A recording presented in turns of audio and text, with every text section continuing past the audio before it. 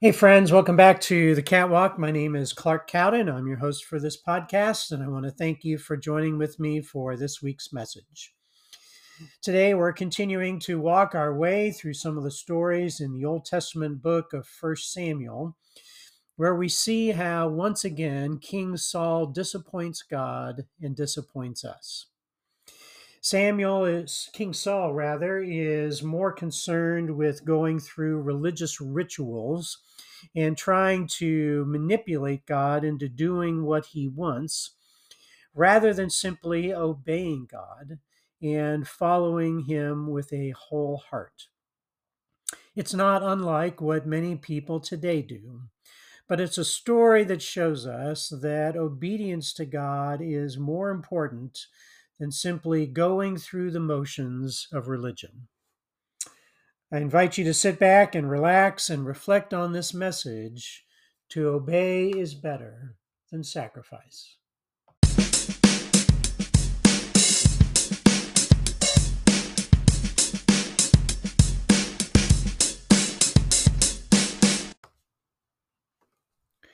When the contemporary Christian music phenomenon was born out of the Jesus movement in the early 1970s, one of the first singers to make a big impact was a man by the name of Keith Green. Keith Green was born in New York in 1953, but moved to the San Fernando Valley in California in his early childhood. His musical interest and talent emerged early, earning him stellar reviews in the local papers for his performances in various stage productions from the time he was 8 years old. He published his first song when he was 11. Keith Green signed a contract with Decca Records in 1965 at the age of 12. He was ethnically Jewish, but raised in the Christian Science Church. When his dreams of musical fame failed to appear, like many others in the late 60s, he began to explore Eastern spirituality and he experimented with drugs. His life turned around when he married his wife Melody at the age of 19. He met fellow Southern California Christian rock musicians Randy Stonehill and Larry Norman. And in 1975, he committed his life to Christ. He and his wife opened their house to anyone who needed to get off the streets or drugs. By 1977, they supported over 70 people in 7 different houses, and they founded Last Days Ministries. He was part of the first wave of singers who made it big in the new contemporary Christian music movement. His songs were challenging, inspiring, and convicting. They had an edge to them. He was kind of a John the Baptist figure, calling people to repent of their sins and live authentically for Jesus. But on July 28, 1982, Keith and 11 others, including his 3-year-old son Josiah and his 2-year-old daughter Bethany, were killed in a plane crash. His wife Melody was not on board, but was home with the couple's 1-year-old daughter Rebecca. She was also pregnant with Rachel, who would be born in 1983. Keith Green was only 30 years old. During his short 8-year musical career, one of his songs was called To Obey is Better Than Sacrifice. The song was based on our scripture passage for today from 1 Samuel, where King Saul tried to get God on his side by offering sacrifices to him, even though he had not been completely obedient to him. Keith Green wanted to talk to Christians who somehow think that if we go to church and give money and try to be good, that God will be obligated to answer our prayers the way we want Him to, even if we aren't obeying His commands. He was saying that if we are just going through the motions of church, we are missing the point if our hearts aren't right with God and if we are not obeying Him. The tragic story of King Saul in 1 Samuel 15 is about two things: the problem with disobedience and the problem with ritual. First of all, it's about the problem of disobedience. 1 Samuel 15, 1-3 and 7-12. Samuel said to Saul, "I am the one the Lord sent to anoint you king over his people Israel. So listen now to the message from the Lord. This is what the Lord Almighty says. I will punish the Amalekites for what they did to Israel when they waylaid them as they came up from Egypt. Now go attack the Amalekites and totally destroy all that belongs to them. Do not spare them. Put to death men and women, children and infants, cattle and sheep, camels and donkeys." At verse 7, then Saul attacked the Amalekites all the way from Havilah to Shur, near the eastern border of Egypt. He took Agag, king of the Amalekites, alive, and all his people he totally destroyed with the sword. But Saul and the army spared Agag and the best of the sheep and cattle, the fat calves and lambs, everything that was good. These they were unwilling to destroy completely, but everything that was despised and weak they totally destroyed. Then the word of the Lord came to Samuel, "I regret that I have made Saul king, because he has turned away from me and has not carried out my instructions." Samuel was angry, and he cried out to the Lord all that night. Early in the morning, Samuel got up and went to meet Saul, but he was told, "Saul has gone to Carmel. There he has set up a monument in his own honor and has turned and gone on down to Gilgal." The story is about the problem of disobedience. God had commanded King Saul to completely destroy the Amalekite people. Samuel had told Saul this was a message from the Lord. It was clear and straightforward. There was no misunderstanding. But Saul didn't do it. While they destroyed many of the people in battle, he spared the king and the best of the sheep and cattle. When Samuel confronts him about this, Saul denies that he disobeyed God. He said he only spared the king, and the soldiers saved the best animals to use for sacrifices to God. But that wasn't what God had told him to do. King Saul is like a lot of people today who pick and choose what they like in the Bible and what they don't like in the Bible. Some people say, "I really like it when the Bible says love your neighbor, and God will forgive you, and treat others the way you want to be treated.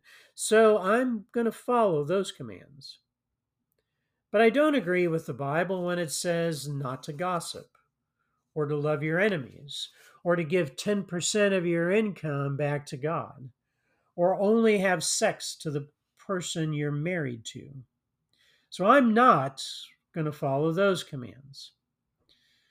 Some people today are like King Saul because they think that partial obedience should count for something. They're following the parts of the Bible they like. They're following part of what God tells us to do, but it's a rationalization to do what they want. They're putting themselves in God's position, making their own determinations about what is right and what is wrong, and deciding for themselves what they will and will not do. They are covering up their refusal to repent of some of the sins the Bible talks about. They think a half obedience should be good enough, but it's not. God wants us to surrender ourselves to Him completely and to obey Him fully, whether we agree with the Bible or not.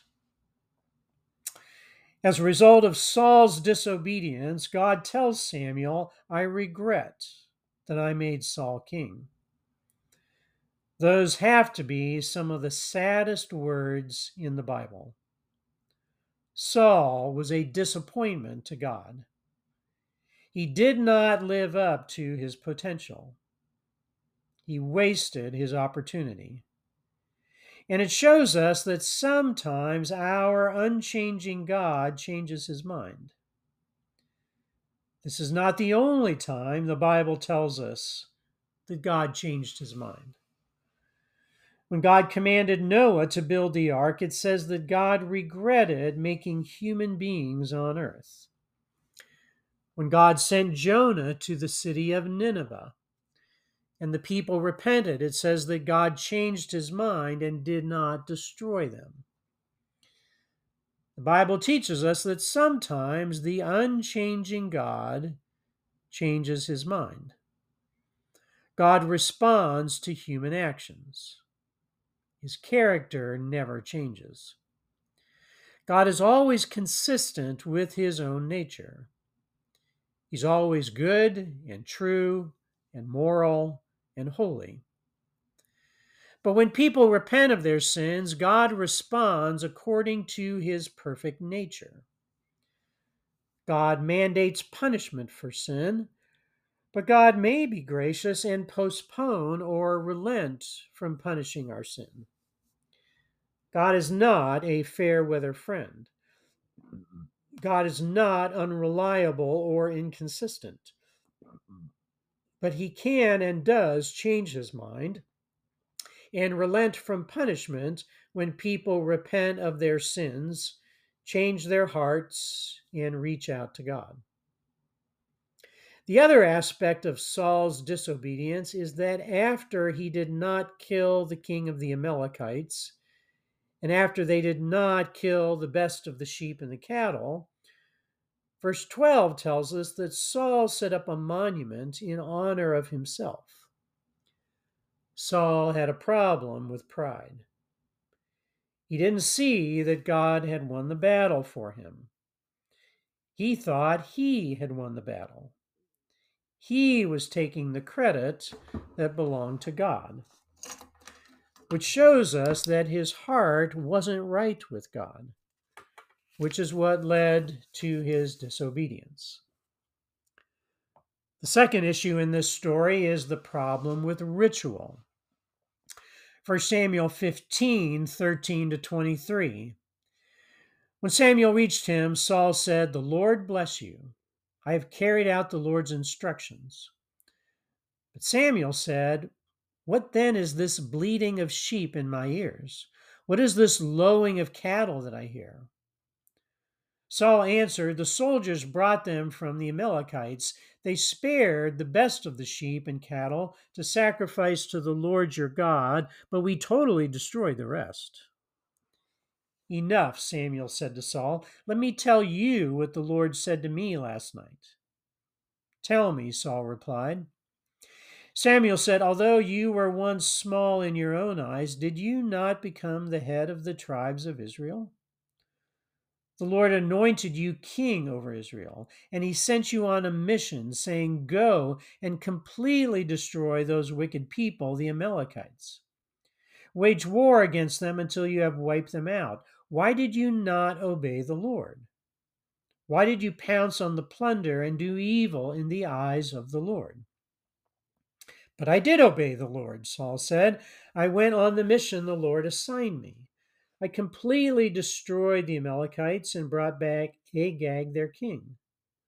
The soldiers took sheep and cattle from the plunder, the best of what was devoted to God, in order to sacrifice them to the Lord your God at Gilgal."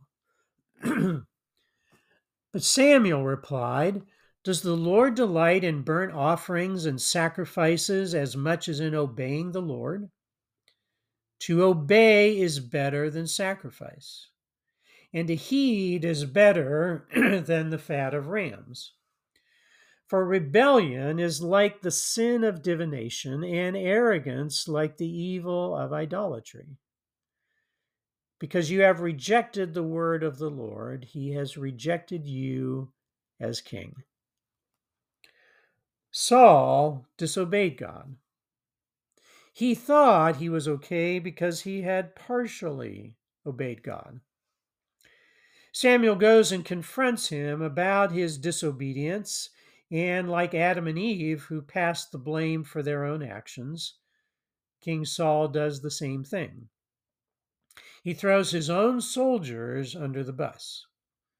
He says that it was the soldiers who brought the sheep and the cattle, and they were the ones who spared the best of the animals to sacrifice to God. He doesn't take responsibility for the fact that he was in charge and he allowed them to let these animals live. And he tries to spin it by saying that he saved them to sacrifice to the Lord later. But if you disobey God so that you can make an offering to God, you've missed the point. God doesn't want you to rob money from a bank so that you can put that money in the offering plate at church. God doesn't want you to steal some furniture from a store so you can donate it to the church. If you disobey God so that you can please God with your offering, that won't please God. Saul thought that the religious rituals were more important than obeying God. He was wrong. Samuel makes it clear to him that he did not obey the Lord. Saul rationalizes his partial obedience, glosses over his disobedience, and shows he was relying on the ritual of their worship to get God on his side. Samuel makes it clear God does not delight in offerings and sacrifices as much as obedience. To obey is better than sacrifice. Saul had rebelled against God. And because he had rejected God, God has now rejected him as king over Israel. Not only is his future dynasty canceled, but his current role as king is now revoked. When Samuel turns to leave, King Saul reaches out and grabs his robe, causing it to tear. When Samuel sees this, he tells Saul that God has torn the kingdom away from him. God will give it to someone else who is better than he is. Samuel tells him that God's mind is made up and he will not change it. Finally, we see the root of Saul's sin. In verse 24, Saul says, I have sinned. I violated the Lord's command and your instructions. I was afraid of the men, and so I gave in to them. And in verse 30, Saul says, please honor me before the leaders of my people and before Israel. The root of Saul's sin was pride. Like some of our leaders today, Saul was afraid of the people he was leading. So he gave in to them instead of giving in to God. His pride caused him to ask Samuel to still honor him before the people to help him save face, even though he had disobeyed God. He was concerned about his reputation. He was worried about what other people thought of him. He had his priorities mixed up. He was a people pleaser, and that caused him to disobey God. The chapter ends with verse 35, which says, until the day Samuel died, he did not go to see Saul again, though Samuel mourned for him. And the Lord regretted that he had made Saul king over Israel. What Saul didn't understand is that to obey is better than sacrifice. Jesus repeats this in the New Testament. When the Pharisees criticized him for eating with tax collectors and sinners in Matthew 9:13, he said, "Go and learn what this means. I desire mercy, not sacrifice." In Matthew 12:7, when the Pharisees criticized Jesus and his disciples for pulling off the heads of the wheat and eating them when they walked through the wheat fields on the Sabbath, Jesus said, "If you had known what these words mean, I desire mercy, not sacrifice, you would not have condemned the innocent."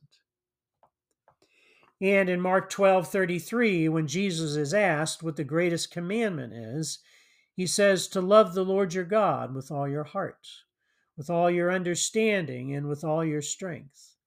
And to love your neighbor as yourself is more important than all burnt offerings and sacrifices. 1 Samuel 15 reminds us of the problem of disobedience and the problem of ritual. Some people today say, "I agree with this part of the Bible, but I don't agree with that part. I believe what the Bible says here, but I don't believe what it says over here. I'll follow this part of the Bible, but not this part." That's the same thing King Saul did. Partial obedience is not obedience. We don't earn points for obeying God part of the time if we are still refusing to obey God at other times. Like Saul, people today are still trying to manipulate God into doing what they want God to do through rituals. They think if they go to church, if they put money in the offering, and if they donate food to the poor, that God should make good things happen to them. The Bible doesn't teach that. We don't control God, and God is not obligated to do what we want him to do because we have done some religious things. If Keith Green were here today, he would still be singing, "To obey is better than sacrifice." Unlike Saul, God doesn't want us to be proud and try to erect monuments in our own honor. Unlike Saul, God doesn't want us to be afraid of what other people think of us. Unlike Saul, God doesn't want us to worry about our reputations. Outward actions for show are meaningless if our hearts aren't right with God. Jesus said if something isn't right between you and someone else, leave your offering at the altar and go and be reconciled to them first. Because to obey is better than sacrifice. God bless. Stay safe. See you next time.